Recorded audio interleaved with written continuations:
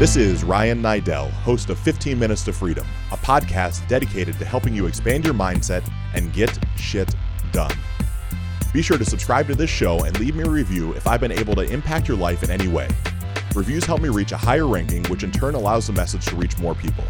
It's my goal with this podcast to positively impact 1 million people's lives. Also check out RyanNiddel.com for additional content. That's RyanNiddel.com. Also find me on Instagram, Twitter, YouTube, and Facebook at Ryan Niddel.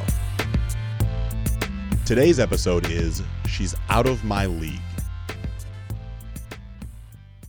In today's episode, I'm going to share with you why the arbitrary scale of 1 to 10 on how you rate yourself is limiting your ability to grow.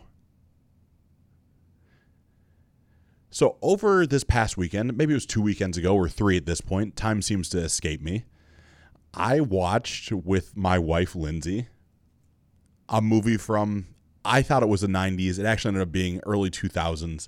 She's Out of My League. And this movie, for those of you that might not have seen it yet, if you haven't seen it yourself, what this movie ends up being about is a bunch of friends that work airport security that end up interacting with a gorgeous woman. She leaves her cell phone behind and she's rushing to a gate and she can't get to the phone. So this, I would say the guy that is least attractive out of the grouping, a very slender guy, ends up having the phone and she asks him to bring it to a party that she's throwing so that he can give it back to her. And so he's went through a breakup and his girlfriend's dating someone else. And there's all these social events that have went on behind the scenes. But as he goes to the party, at the party, she asks him to do a Penguins hockey game. It takes place in Pittsburgh. And he's thinking, man, this is just a really nice girl. She's asking me to a hockey game. He thought the tickets were going to be just given to him for him to pick up. Didn't know she was even going to come. She said she had 2 tickets and he could have them. So he takes one of his friends and they show up and they sit down. And lo and behold, this attractive woman and her attractive friend sit down side by side with them. And so now it feels like a double date, but they're not sure. One thing leads to another, and eventually you find out that this woman actually likes this guy. So this slender, guy that, again, wouldn't be what the stereotypical term of attractive would be, gets what the stereotypical term of a gorgeous girl would be. Blonde hair in shape, curvy, whatever you'd like to call it. Successful job. She was a lawyer. And this guy's an airport security guard. Slender, on purpose in the movie, a nasally voice. It's really funny. If you haven't seen it, I would suggest watching it, but this is not a movie review. In this movie, there's eventually a part in the movie where the guys are sitting around, I think, a bowling alley. And they're discussing the rating scale that we men have used, I think, for as long as men have roamed the earth. I think it's probably written somewhere in some, piece of rock, how we rate women from 1 to 10. You get a perfect 10. She's perfect. She's great. And then all the way down to 1 being, well, we'll just say it politely, someone that you might not want to spend time with. And so they're discussing this, that the guy that's the slender guy, that's not attractive, that at best he's a hard 5. He's a mid-roll guy. Doesn't drive a good car, doesn't have a good job, but he's funny. And these guys rate him. Then another guy's a 6 because he plays in a, I think, Journey cover band or something like that. Some cover band, and that gives him extra points. Like, it's super comical. This is obviously not the way that we all work, but some variation of this. And then there's one of the 3 friends would be the attractive quote-unquote guy. And he's rated at a hard, I think, 8.5 or 9. And he's super happy about that. The story continues on where eventually, because the slender individual has been told by his friends that he is a hard 5, that's the term they use, and maybe it's a hard 6 or hard 4, it doesn't really matter, that he's a number that's nowhere near this woman's number. Because as they're at this bowling alley having the conversation, it's said that you can only jump up 2 numbers to stay with the woman or man you're going after. So a 5 can only go as high as a 7. You could never go for a 10. And this is humorous to me. Like, I'm laughing. Because as the movie progresses, he eventually talks himself out of being with this woman. He meets her ex-boyfriend, who happens to be a fighter pilot that, admittedly, I mean, there's no shame in me saying it, is a super attractive guy. Square jawline, perfect hair, no wrinkles, muscular, good job, like all these things. And he starts talking himself out of why there's no way that he could keep up with this girl. There's a point in the movie where they're about to start becoming intimate and everything just breaks down because he's talked himself out of it in such a significant manner that he ends up leaving and the relationship ends. Now, of course, it's a movie. And what happens at the end of the movie?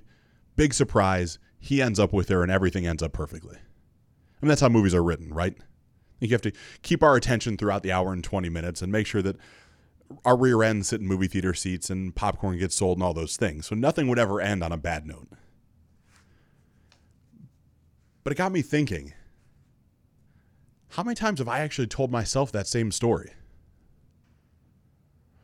That because of some arbitrary rating scale, I felt like I wasn't good enough to be in the presence of someone else. Like, I'll go back to when I first saw Lindsay, my wife. And I've shared this story on other episodes, so I don't want to belittle the fact, but I saw her at the gym and she was very in shape, which is right up my alley. Like, it's what I'm attracted to. She has curves in all the right places, which also happens to be what I'm attracted to. She's Italian, which happens to be what I'm attracted to. And she's got a little spunk to her, a little charisma. Happens to be exactly what I'm attracted to. And every time I see her at the gym, before I struck up a conversation with her, which wasn't even really me striking up a conversation with her, it was kind of like a forced interaction. Every time I see her and can make eye contact with her, she's surrounded by at least 3 other men. And the story I'm telling myself in my head during this time is these other men have to be either her husband or her boyfriend. They have more successful jobs than I have. They have a better car than I have. They have a better physique than I have. There is no chance that I can get Lindsay. I don't even know her name at this point. I just went from seeing an attractive girl, wanting to have a conversation, not having the testicular fortitude to have the conversation, and then talking myself out of the reasons why I should ever try to.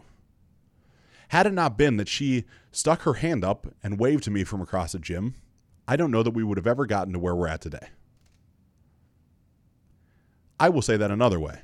Had she not stuck her hand up, I know for certain we would not have gotten to where we gotten today. I would have never went up and talked to her. I 100% had convinced myself that she was out of my league. Now, my actions the first 6 months of our relationship would have also lent themselves to the fact that she was out of my league. But if we factor those out for just a moment, obviously we have a very happy and healthy marriage now. And I mean, she's my best friend. It's incredible. It's the easiest relationship I've ever had.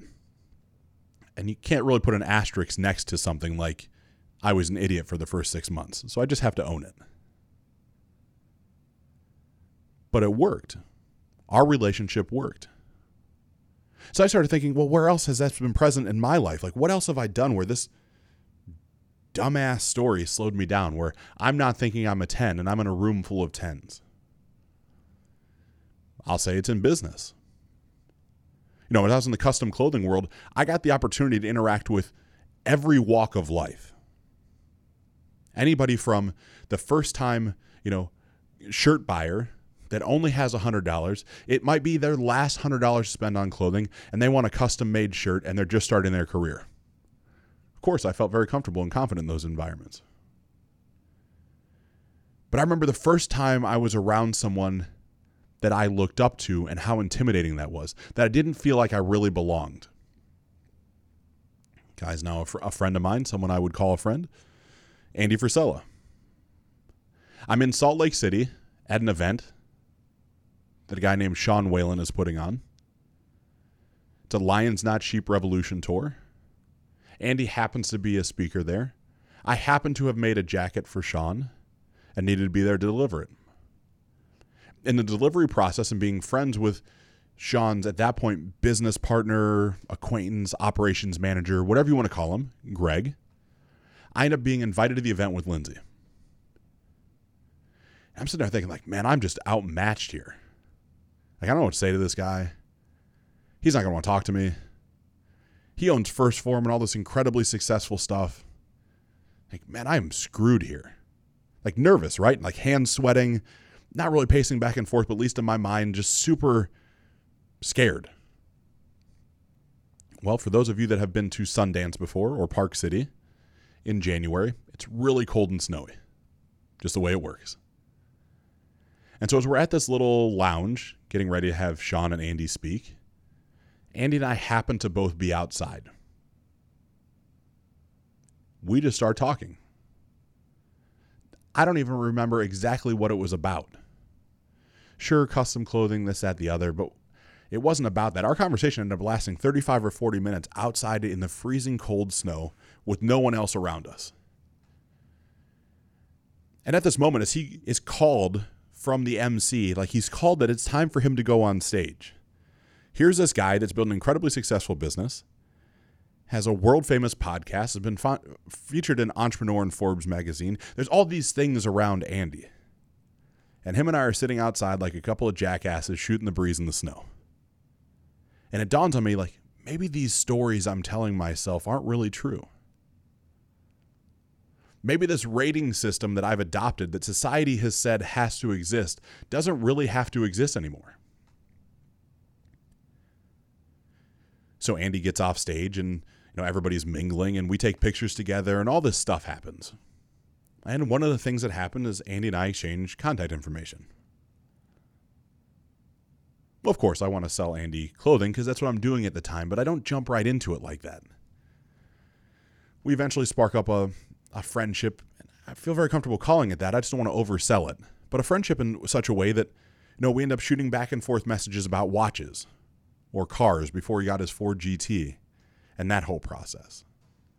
And eventually we get to the part of, suit sales, and that didn't go exactly the way that we planned for a couple different reasons that in this episode don't matter. Now Andy, of course, deals with an amazing group out of LA, and I'm out of the custom clothing business, but I went to look at Panerais, which are watches, a custom-made, handmade watch, not custom-made. And Andy's like the quintessential Panerai collector. So as I'm deciding which watch I wanted to buy, and this again is probably, time flies, 6 months ago, I'm sending him pictures like, which one? Like, you're the man, you know what's going on. And he tells me which one, and we laugh back and forth and shoot each other messages from time and time again. And it's just incredible. Like, here I am, this guy that has been scared to death twice, just off the top of my head, about being around different people because I didn't look at myself as a 10. That's because, for the most part, society, in my opinion, has told us that we're not supposed to hold ourselves in high regard. Like, the minute I say to you right now, I'm a 10, deal with it. That hits most people right in the stomach. They're like, man, that guy's an asshole. You can't actually say that out loud. I will challenge you back. If I don't say that out loud, who else is going to? No one else is going to hold my shirt up for me. I got to hold up my own. Now, I think the arbitrary rating scale we come up with from 1 to 10 is truly that. It's arbitrary. I think when you get down to the brass tacks of it, if you're a good person that adds value to the world, you can get anywhere you want to. You just have to ask. And go in with an open heart and an open mind. Don't go in with a preset agenda. When I met Andy, my agenda was not to magically become his custom clothier. My agenda was don't say anything stupid and make sure he remembers me. I probably failed on the first one because I say stupid stuff. It's part of who I am. But I succeeded on the one that mattered. He remembered me. And so all throughout life, it's woven in over and over again that we're just not supposed to toot our own horn. And there's a difference between being confident and egotistical. And that's a very gray line for most people. I get it. It's been a gray line for me. I found immense power in the fact of owning all my mistakes. So when I say that I'm a great person, I now can say that with a full heart. I mean it. I know every day I spend time, energy, and effort trying to make the world a better place based off the life experiences that I've had. You're listening to this message, hopefully, because you have found value in what I've shared before. I don't have a corporate sponsorship for this. I have an incredible group of people around me that actually help support this and make it all work, that all get paid. They're not UNICEF. They're not here for free. I couldn't do any of this stuff without them. So there's support that surrounds this that allows me to know on a daily basis that I'm making the world better, not only by surrounding myself with great people, but making sure that I own what I've done right and wrong. So it doesn't bother me if you don't like it that I know that I'm great. What bothers me is that you might not know that you're great. You have a greatness inside of you. I've said this on past episodes, and I truly believe it to be the facts of life. We all are divine beings. Divine meaning one of a kind. We've all been through our own trials and tribulations. We're all in the process of progress at our own rate. We all have these things that make us who we are. So if you know those things to be true, and you can start to adopt that belief system that you are truly one of a kind and the mistakes that you've made will form the person that you are today, and that doesn't mean you have to be that same person tomorrow, then wouldn't that by nature make you great? In my opinion, it would. So I'm going to encourage you to start owning your greatness, to know that nothing that you want out of life is out of your league, and the people that you make uncomfortable by saying you want to impact 1 million people's lives like I do. Sure, I'll put another thing behind that. I also want to make millions and millions of dollars. If any of us are honest, we all want to. My goal for impacting 1 million people's lives is not to make $1 million. It's because I think it matters. Screw it. I don't think it matters. I know it matters because all these dumbass things I've done over my life, why would you want to repeat the same dumb things I've done if you can learn from my message? That's what this is about. So I want to impact 1 million people's lives. I want to make $1 million. I want to live a great life. I want to have great experiences, and I want to have great friends. No different than you want. And if people don't like it when you say that, I will encourage you to find yourself new people to associate with.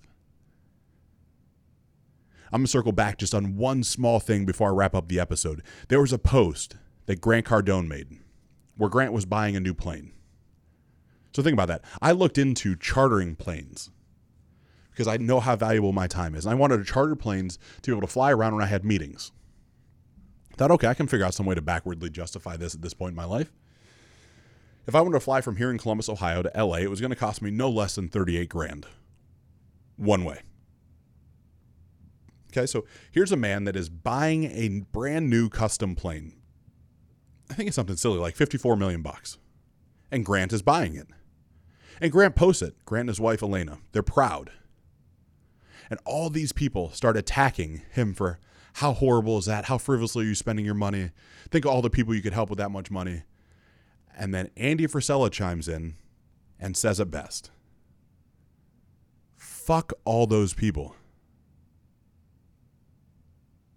Their opinion doesn't matter.